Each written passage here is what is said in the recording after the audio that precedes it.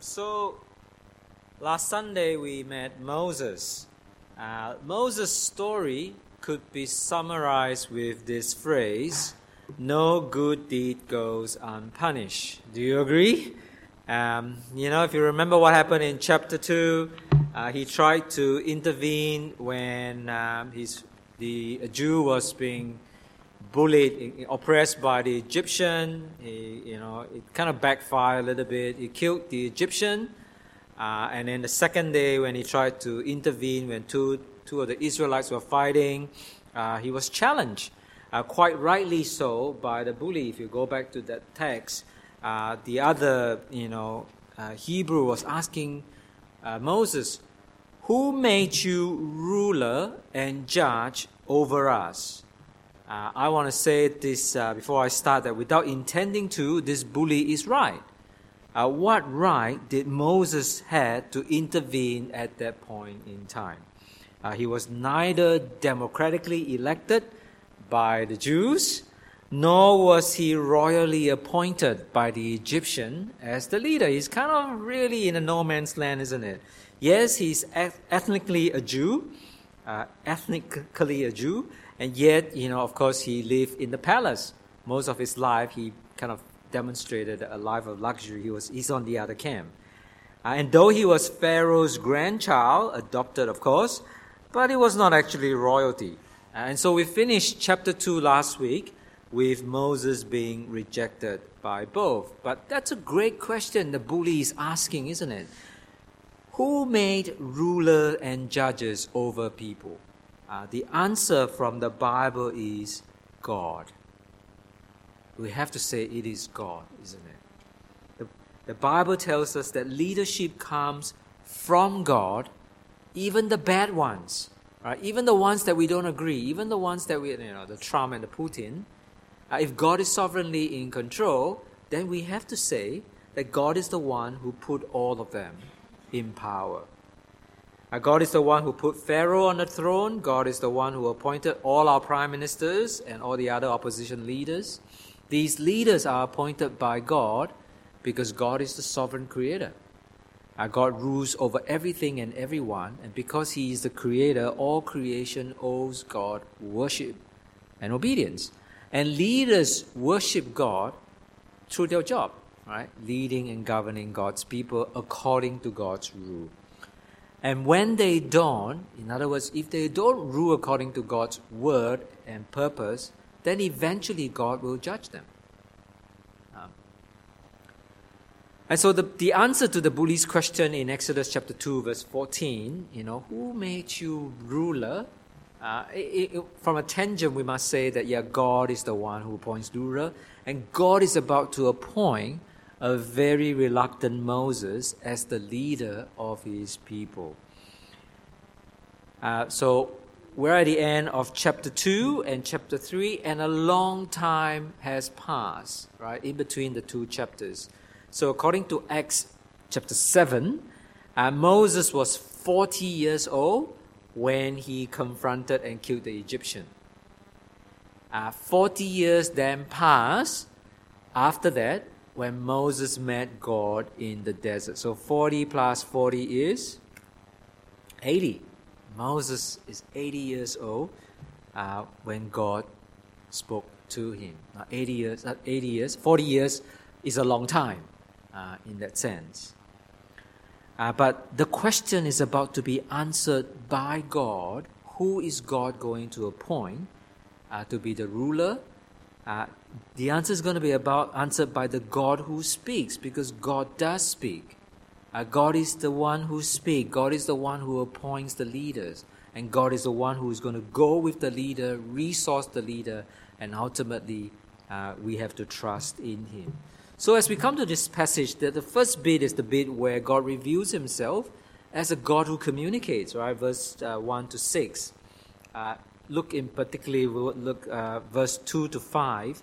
There the angel of the Lord appeared to Moses in flames of fire from within a bush.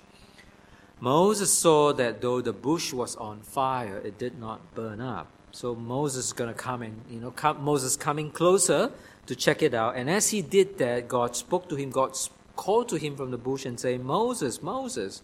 Moses replied, and God said, "Do not come any closer, take off your sandals, for the place that you are standing is holy ground." So here is a God who is a personal being. Yes, he appoints the leader, but there is a sense that God does it with knowledge of Moses.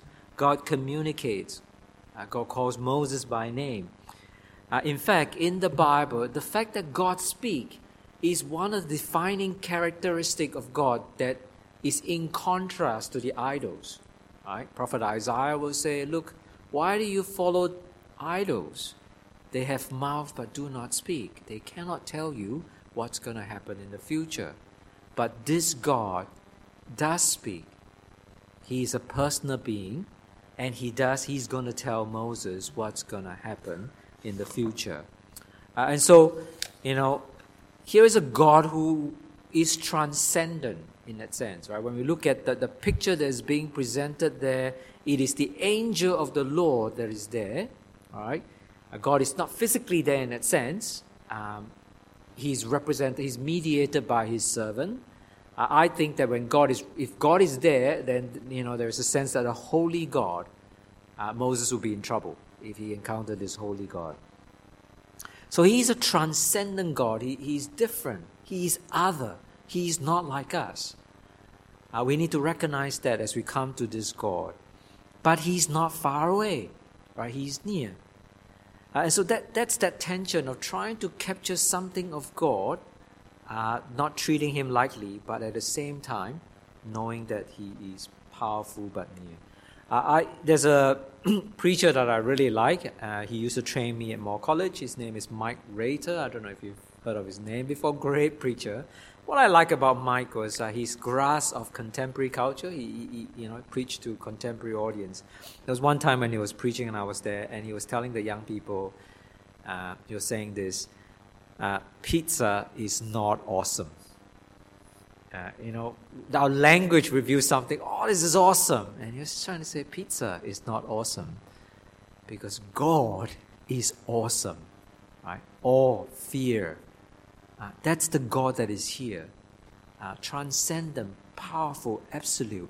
And yet he communicates. He's engaging Moses. He speaks to Moses. God still speaks today. It's not just to Moses, but God still speaks today. Maybe not as spectacular as some of us would like. When I was a bit younger, I used to wish, "Oh God, if only you make yourself more spectacular, people will believe you." I found it hard to tell people to believe in Jesus. And I often pray, "God, if you make yourself more powerful, more spectacular, maybe people will believe you. Then they know that you will speak to them." Actually, the story of Exodus is going the other way. Right? This Exodus is about examples, instances of God revealing himself spectacularly. And yet the story, in one sense, cut against the grain that seeing is believing. So Pharaoh and the Egyptians saw God's power, and yet, we come to Pharaoh and we go, "Why? Why do you persist in the rebellion against God? It doesn't make sense." What about the Israelites? Right? They were delivered by God spectacularly again, and yet it didn't take them very long before they turned away from God to worship the golden calf. And so I like to say that for Christians, seeing is not believing. God can, God will, and God has performed signs and wonders. And I've seen God at work miraculously. And yet those things, in one sense, points to God, but faith comes from hearing, not seeing. Faith comes from hearing and listening to this God who speaks. Right? So we have a personal God who wants a relationship with us. And like all relationship, it needs to be cultivated. It has to be intentional. We have to spend time with God, plan to spend time with God. My fear is that we're too busy, as a culture, as a society, to be listening to God when He's speaking to us. We're too caught up with our own projects and progress to actually say, "Stop, listen. Where is God? What is He saying to me?" God says in Psalm 46 verse 10, "Be still and know that I am God," right? God, that statement of God's being. God is speaking, He has spoken, now listen. When you choose to just stop there, every moment is an opportunity to actually get closer to God. It doesn't matter where you are, because where God is, that's the place that's holy. That's the place where you know God is at work.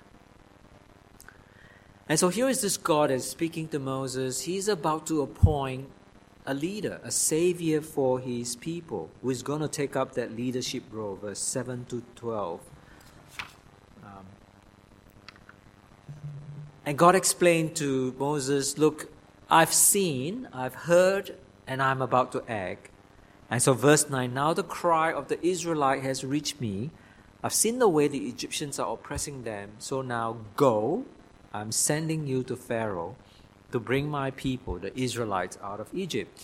So this segment of the scripture is from chapter 3 all the way to chapter 4, verse 17. That's the bit where God and Moses have this dialogue, right? There's conversation going on. A quick way to summarize, in a nutshell, what's going on is God says, go. Moses keeps saying, no, not me. I can't do this. What about this? What about that? Right? So the word go is an action, it's an active word. It gets repeated a few times in this segment. Chapter 3, verse 3, verse 10, verse 11, verse 13, verse 16, verse 18, verse 19, 21, chapter 4, verse 12. You get the sense that God is ready to act. Go, Moses, go. There is a time to wait for God, but there is also a time to act. All right, this is the time to act, especially when God has spoken. It's different when you act without consulting God. When you don't know what God wants and you're acting, then you're presumptuous. But if God has already spoken, His promise, His decree, He's appointed, then Moses should just say yes, right? Moses should step up, be the leader that God has chosen him to be, because leaders are chosen by God. But Moses needs to be convinced, right? We look at the background of Moses and we perhaps can understand why. Because, no good deeds come unpunished. He's been burned too many times. And that can explain a little bit about Moses' reluctance, maybe. His past is getting in the way. And oftentimes that's the case with us too. When God asks us to do something, to step up into a role, sometimes our past can get in the way. I'm not good at that, God. I've never been good. I will never be good.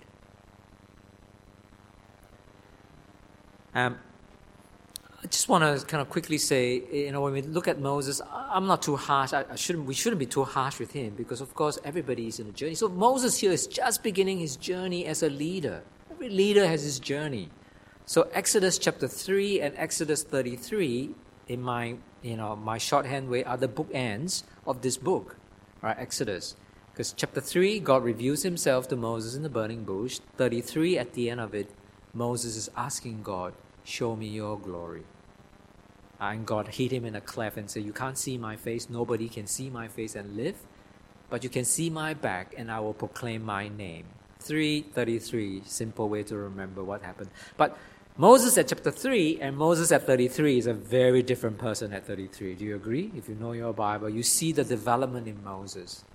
But here in chapter 3, you can see that, Moses is not there yet. God says, go, and Moses says, no. Isn't it good that Jesus is not like that? Right? Jesus is the greater than Moses. When God told Jesus to go, Jesus came. When God appointed Jesus as our leader, He became our leader. He became the servant leader. He became our Savior. Jesus still comes to us. Jesus is speaking to us. And yet I find that, many today are still saying to Jesus what the bully is saying, who made you ruler and judge over us? Even though He's God, right, our culture is saying, who made you ruler and judge? Who gives you the right to tell me what I can and can't do with my body? But who made that body? If He made it, maybe He has a purpose for it. wouldn't it be in our interest to find out what His plans are for it? Who are you to tell me what gender I was born with or not? After all, it's your fault. You make me who I am. That's the way that we're thinking now. Who gives you the right to judge?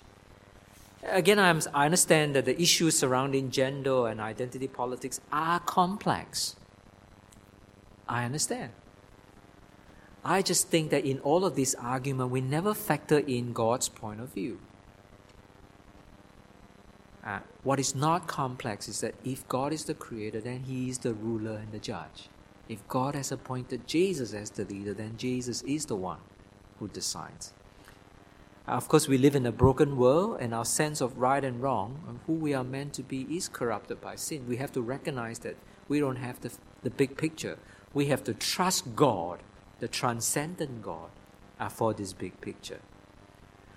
So listen to God when He speaks to you, because He is the all-knowing, all-powerful, all-present God always. Right? That's what His name means, I am. Right? Always. There's not a time when God is not God. There will not be a time when He is not God. There isn't a time when He is not all-powerful or all-knowing or all-present. That comes into to bear when we think about God's name. Right? God says to Moses in verse 14, I am who I am. This is after Moses says, well, hang on, can you introduce yourself?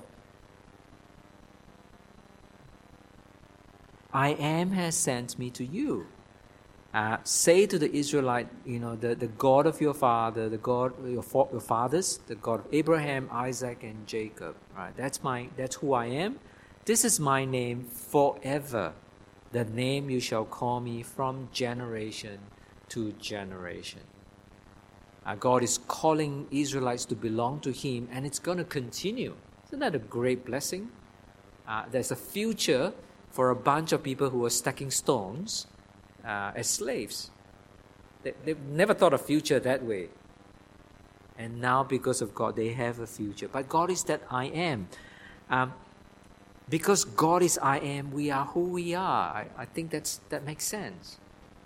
We get our identity from this God who created us. God's name reveals His personhood. It shows God's absolute power and steadfastness. All right. So, the word comes from the verb to be. It can mean I am who I am, or I will be who I will be. Just 4 characters. Jews will never pronounce it. But that's God's name. And essentially what it means is there is a sense that God is not like us. If we think about our identity, we derive our identity pretty much from our upbringing, our parents, our education, the sort of things we buy, and even the kind of food we eat. Right? I'm a Coke person, you're a Pepsi person. Our identity is derived, but not God. Right? God doesn't derive His identity from outside of Himself. Right? He's not dependent on external factors. He doesn't change. He doesn't, he's not temperamental. He doesn't remember to love you today and tomorrow forgets or change His mind about His love of you. And then, friends, that's for us is good news, because God does not change. He does not age, does not get tired. We are not destroyed. We're not destroyed when we sin against God, because God remembers that we are finite and we are dust. He remembers that we need Him, not the other way around. Right? That's what His name means. God is transcendent. He's outside of our realm, and yet He is come near to us. So let's be thankful that God remembers. Let's be thankful that God is not temperamental. Thank you that your power is constant, and that we can always count on this God to be faithful. As Paul writes in the New Testament, if this God is for us, who can be against us? And just take that for me. Just pause there and just say to myself, if this God is for us, and He is, because we are His people, then that's a very powerful being with us. We can have absolute confidence in this God. So that's chapter 3. Chapter 4 then continues this dialogue. Essentially, you find Moses not being confident and Moses perhaps making excuses. So God gave Moses signs. Essentially, these signs are saying, I am with you. Right? You're unsure, you're not sure if you don't know what's going to happen. But here's something tangible that you can hold on to. So God gave Moses 3 signs: the staff that turned into snake and back, the hands that turned leprous and back, and turning water into blood. How the signs work essentially was for Moses, of course for the Egyptian, but the signs were pointing to the bigger reality that when God promised to be with Moses, He appointed Moses, and He says, I will be with you, then those signs are just there to point to that reality.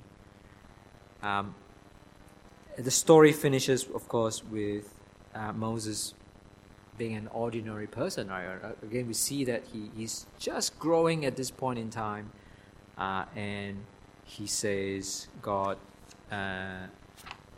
I don't know what to speak, please send someone else. You see God being angry with Moses, but God restraining His anger with His compassion, and by providing a speaker for Moses, his brother Aaron. And the interesting way that the text describe it, that his brother is already on the way, and God knows that that's going to be Moses' response. And Aaron is already on the way, and God's just merciful that way. So let me conclude. I guess again we see a very human Moses. That's okay. God takes our humanity into consideration. He gives us a task, but He's going to be with us, and He's patient with us. I started this sermon with one question: who made the rulers and judges of this world? Of course, the answer is God. I want to finish the sermon with another question. Moses, again, Moses responding to God by saying, I really don't know how to speak. And so God in verse 11 says, who gave human beings their mouths? Who made them? Who makes them deaf or mute? Who gives them sight and make them blind? Is it not I, the Lord? Now go, I will help you. Right, I'll be with you, I'll help you speak, and will teach you what to say. Verse 12. So that's that pattern, isn't it? When God asks us to do something, He says, go. But God never sends us alone in that sense. God will always be with us, and He will teach us. Even as we look at verse 11 and 12, I find it challenging, isn't it? That God would allow bad things to happen. Like you could look at this verse and say, wouldn't it be better if there's no people being deaf or mute or blind? Or we could say that's an accident, that's human nature. And yet God claims responsibility for that. It is I in my wisdom and transcendent power, because I'm all-knowing, that I have ordained this person to be deaf or blind. It's challenging. Perhaps the text is pointing the other way to say, look, if no matter who you are, what your circumstances are, if God is with you, if you trust God, then nothing is impossible for God. If God is with you, the blind will see, the deaf will hear, and the mute will speak. And you clearly see the power of the Lord Jesus Christ in there. And even if there is no miracles, trust God. Seeing is more than just what the eyes can see. You can see with your heart. You can listen with your heart. You can speak without using words. Jesus says, go, make disciples of all nations. So you see the same pattern, right? In the New Testament, go, and I will be with you. So make disciples of all nations, teaching them to obey everything, to listen, in other words, to obey, and I will be with you always, That's the same God that is at work in the Old Testament as well as the New. Same God is still speaking to us. Same God wants to have a relationship with us, and same God is going to commission us. So if God says, go, will you say no? Let's pray.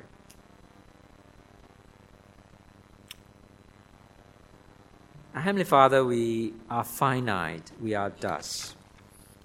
You are infinite and sovereign and powerful. You are the I Am. And we are who we are because of you. Our Father, teach us to speak. Teach us to listen first and then to speak. For the sake of your kingdom. Amen.